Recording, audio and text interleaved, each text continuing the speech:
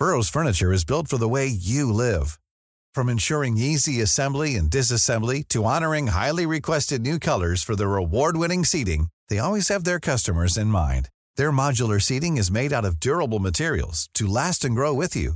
And with Burrow, you always get fast, free shipping. Get up to 60% off during Burrow's Memorial Day sale at burrow.com/ACAST. That's burrow.com/ACAST.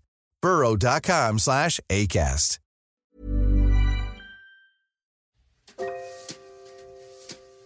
Hello everyone and welcome back to this very special episode of Come for Supper, the Stay Home edition. I'm Alexandra Dudley, food writer, podcaster and serial dinner party host. But, like most of us, I've been spending a lot more time at home and a lot more time in my kitchen. And it's made me wonder, what's everyone else up to? For the next few weeks, we'll be going into the homes, virtually of course, of some of my favourite cooks, creatives, writers and photographers to find out how they're spending their time during a global pandemic. TV tips, must-read books and store-cupboard recipes that will hopefully inspire some of us to have a little more fun while staying at home. I hope you enjoy this episode and thanks for listening. This week, I sit down, virtually of course, with the amazing Easter Belfridge, chef and recipe developer at Ottolenghi's Test Kitchen. She is definitely a woman to watch and has temporarily moved that test kitchen into her mother's garden shed. Is that right? Almost. Currently in my mum's kitchen, but it will be outside soon. Okay. And this September, we'll see the publication of your first cookbook, kind of co-authored with Ottolenghi, duly titled Flavour, which is mega exciting. Yes, right. Very exciting. And your recipes have gone, I mean, that chili numbing oil and the hand-pulled noodles have gone viral, I would say, in the last few weeks. I feel like you've had the whole of London. Yeah, I've been told they went viral. I'm not sure who gets to decide whether that's true or not, but yeah, that's the word. So when you're not in a global pandemic, what are you usually doing? I know I've kind of touched on it in the intro. Sure. Well, usually I work in the Ottolenghi Test Kitchen, as you said, which is in Camden under a couple of train arches. And I work with my colleague Noor and another lady called Verena, and we just come up with recipes every day. And it's a pretty sweet job, to be honest. So since the lockdown, I kind of Noor's gone back to Bahrain, and Verena is in her kitchen in North London, and I've moved a lot of the equipment ingredients from the test kitchen to my mum's shed, but I'm currently cooking indoors, but I have given myself the challenge of building my own sort of outdoor kitchen. So okay, exciting. So I'm really looking forward to putting that together. And you're going to do a little bit of cooking. We're going to attempt to see you do a little bit of cooking whilst we're chatting today. So what are you making? Yeah, so you were talking about those Yang Yang hand-pulled noodles, which I recommend everyone to have a go at. It's a seriously fun thing to do. So I've got the numbing oil going in the background. I don't know if you can see it. So yeah, that's full of loads of different chilies, Szechuan pepper, sesame seeds. Anyway, I've got that bubbling along in the background. I'm not actually going to make it, but I can talk more about it if you want. That's really just great to go on everything, not only on noodles, to go on your eggs in the morning, to go into fried rice. I mean, the possibilities are endless. And the other thing I've got going is another condiment. Again, I'm all about condiments because you just fill your fridge with them and you've got like a really interesting meal just like that. So I've got a sambal going, which is like full of loads of things that you should really be eating at the moment. So loads of garlic and ginger and turmeric, onion, chilies, basically all of the things that can help boost your immune system at the moment. And my mum loves this, so she's like demanded a double batch. So I've got some of that I will have some of that going. That is the before, and that's the during, and then I'm going to cook it. Okay, so, amazing. Yeah, I love it that your mum likes it. So is that like paying rent? Sort of. Yeah, it's actually.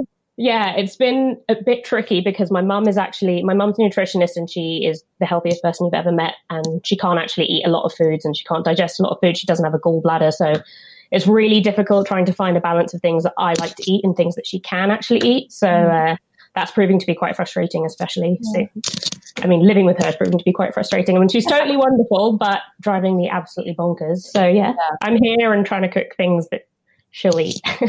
I mean, isolation with your mum, how's it been like on a personal level, being away from kind of normally what's an incredibly busy kind of work life? Yeah, it's been interesting. I'm actually surprised at how well I'm doing. I went through a really sort of down patch before lockdown, and I kind of thought that this whole situation would exacerbate that. And I'm kind of surprised to find that I'm doing okay. And I'm actually enjoying lockdown to a certain extent and finding it quite peaceful, and the lack of expectation of having to go out and do things is quite nice.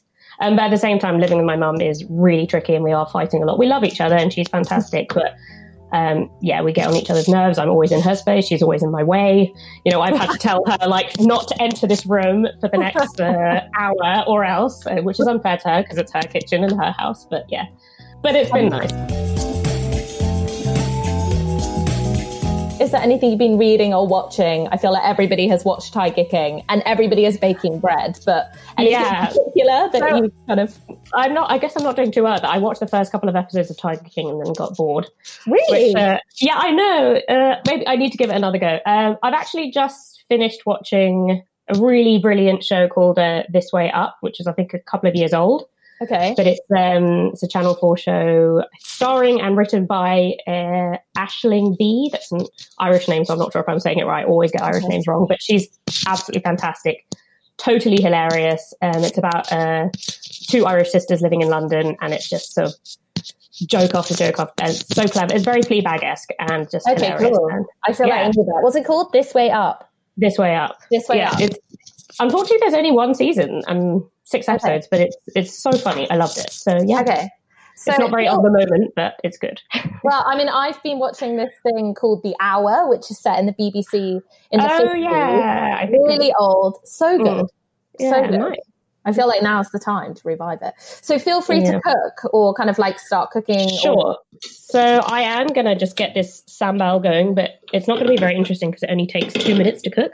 That's so I've just got kaffir lime leaves and coconut oil in the pan. I'm just going to like melt the oil. Basically until the lime leaves smell really fragrant.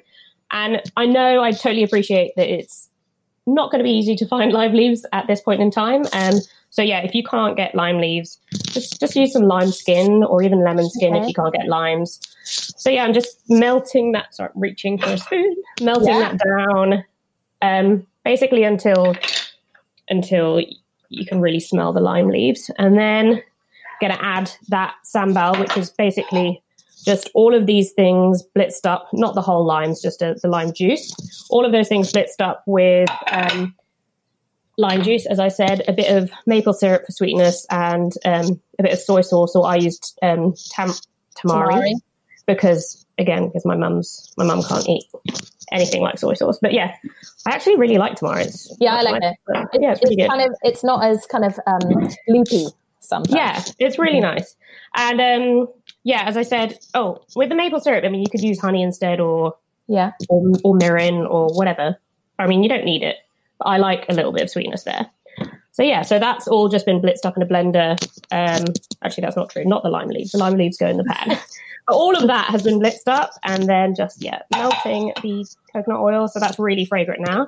And then I'm just going to stick that blitzed mixture in, and then just cook it. So you only want to fry it for about 2 minutes because you still want it to taste quite fresh. So there's onion in it. You want the onion to be sort of slightly cooked, otherwise it will taste quite raw. You don't want to cook it too much. That's just cooking away. I don't know if you can see it. It smells incredible, and it's just so good with everything. So in the last few days, I've made a spatchcock roast chicken, had that with it. I cooked lemon sole in it. As I said, there's a recipe on The Guardian for a nasi goreng that has the sambal in it. I've been doing other types of fried rice with it. Basically, just have it in the fridge and put it on anything. So would you say it's been kind of like a staple then for the last few weeks for you? Definitely, yeah. That it is a staple. I appreciate that it doesn't really sound like lime leaves and all of that. Sounds really exotic, but actually, I mean, I got all of this stuff apart from the lime leaves at my local fruit and veg shop. Yeah. So I mean, they even had the turmeric. So I mean, obviously, turmeric is not the easiest thing to get, but ginger, garlic, tomatoes, chilies. Yeah, so I use fresh, but I mean, you can use ground. So if you can't get the fresh turmeric, just double the ginger and then maybe add like an eighth of a teaspoon or a quarter of a teaspoon of ground turmeric, but not any more than that, because otherwise I found that ground turmeric is sort of, I don't know, very kind of furry and a bit bitter, not like the real thing. So yeah, that's pretty much it. But yeah, I've got that numbing oil going in the background as well. So talk me through a little bit more about the numbing oil. So this numbing oil, it's not a traditional numbing oil. It's not a traditional Sichuan numbing oil. Some people seem to be upset by that. But I just feel like if you recreate a traditional recipe completely, then, I mean, there's not really much point in that. You know, if you want a proper traditional recipe, go to the source. So this is a little bit different in that you cook down spring onions or shallots with red chilies and ginger and garlic for 5 to 7 minutes, and with the chilies. So you've got Korean chili flakes or red bell pepper flakes, normal chili flakes, and Sichuan pepper. And you cook that down, and then you add your sesame seeds, a bit of tomato paste for some extra sort of like depth and color. And then you and then you add the oil and let it sort of simmer really gently. You don't want it to burn or fry. Simmer really gently for about 10, 15 minutes. So as I said, that's not really like the traditional way of making the numbing oil, because usually you would actually just put all your chili flakes into a bowl, maybe with some chopped up garlic or ginger, and then you just pour boiling, like hot oil over it, which is great, and that's fantastic. And I mean, I love that version. But as I said, there's not really much point in writing a recipe on like a totally traditional, because you might as well just go to a traditional source for that. So I never mean to offend when I change recipes. It's totally about inspiration. And, if I'm making a recipe based on a traditional recipe, it's because I love it and because I'm inspired by it, and in no way appropriative, I hope. I hope, anyway. But I think that's what makes food exciting, really, isn't it? I mean, that is really what fusion in food is, really, if you think about it. It's the fusion of cultures or like... Yeah, totally. And I love that. So fried eggs, scrambled eggs, noodles, rice. It's a really nice one to have at hand. I even had it, so I was making a lot of flatbread dough a couple of weeks ago, and making pizzas with some 3-cornered leek that my mum has a whole front garden full of. And I was just like putting the chili oil on the pizzas as well, on the flatbread. So yeah, it's actually really good on ricotta as well. So toast with ricotta, numbing oil, maybe with some like raw garlic on there, or even some confit garlic. Yeah. Also good gifts. I always think chili oil makes such a good gift. Yeah, definitely. Every year for Christmas, I actually plan on making a sort of gift box of different pastes and rubs and oils, and I've yet to do it, but maybe this year will be this year. Has there been anything that you're kind of like missing particularly, like food wise, since being in lockdown? Yeah, I mean, I can't tell you how much I'm missing going to restaurants. That's the thing I love to do the most, and it's sort of depressing to discover that that's my only hobby. But I'm missing that really desperately. I'm really missing the pub as well, just like the concept and the joy of being at the pub. I can't wait to be able to do that again. But yeah, it is also nice cooking at home and drinking at home. I think I'm drinking a lot less, which is good. That's good. I know a lot of people seem to be drinking every day, but because I'm living with my mum and she doesn't drink and she sort of judges me for drinking, it's kind of, I feel judged if I do. So I got invited on a Zoom rosé date the other day, which I couldn't do. I haven't done that yet. I've had lots of on my own. I've done a couple of Zoom parties and some house parties. I did a Zoom life drawing session. That's cool. I drank through all of those and got a little bit tipsy, or more. And it's fun, but it's actually, I find it way too overwhelming, because especially if you have a lot of people, it's just too many people talking and the connection drops out, or someone can't access the link, or it's a bit much. So I think I'm going to definitely put that to the side and just stick with a good old phone call.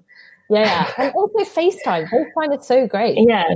FaceTime is fun. I think it's just easier to do it with one person, maximum 2. But yeah, the whole group thing is freaking me out a bit.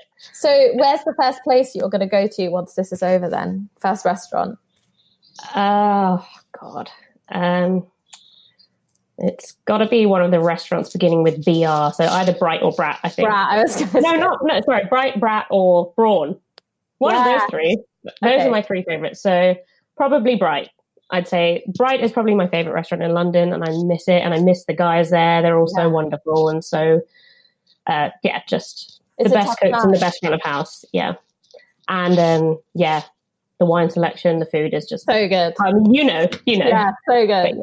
Probably that would be my first, and then maybe to the Spurstow Arms after. I did actually read a very sort of hopeful-ish article yesterday by Jonathan Nunn in The Guardian about how this situation could potentially change our industry for the better. And I have hope that we can create a better system where landlords treat tenants better, and where we treat our suppliers better, and sort of close the circle a little bit more. Yeah.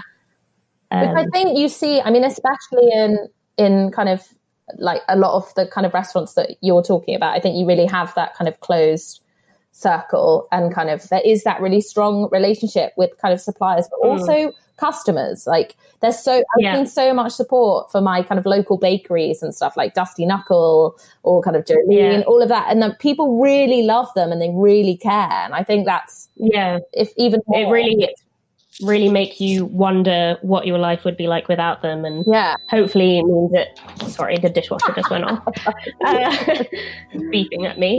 And just hopefully means that we'll appreciate them more afterwards, and understand and respect the prices.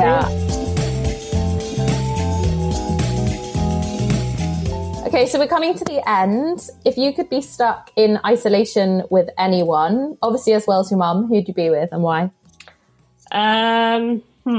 Probably with my friend Alex, because he's a very good eater, probably the only person that can keep up with my insatiable appetite.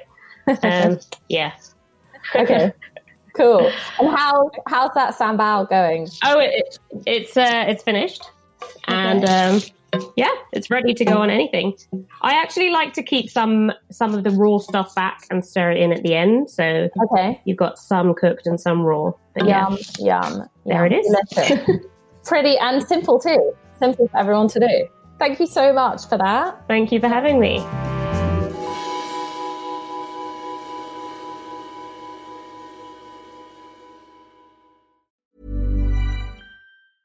Mom deserves the best, and there's no better place to shop for Mother's Day than Whole Foods Market. They're your destination for unbeatable savings, from premium gifts to show-stopping flowers and irresistible desserts. Start by saving 33% with Prime on all body care and candles. Then get a 15-stem bunch of tulips for just $9.99 each with Prime. Round out Mom's menu with festive rosé, irresistible berry chantilly cake, and more special treats. Come celebrate Mother's Day at Whole Foods Market.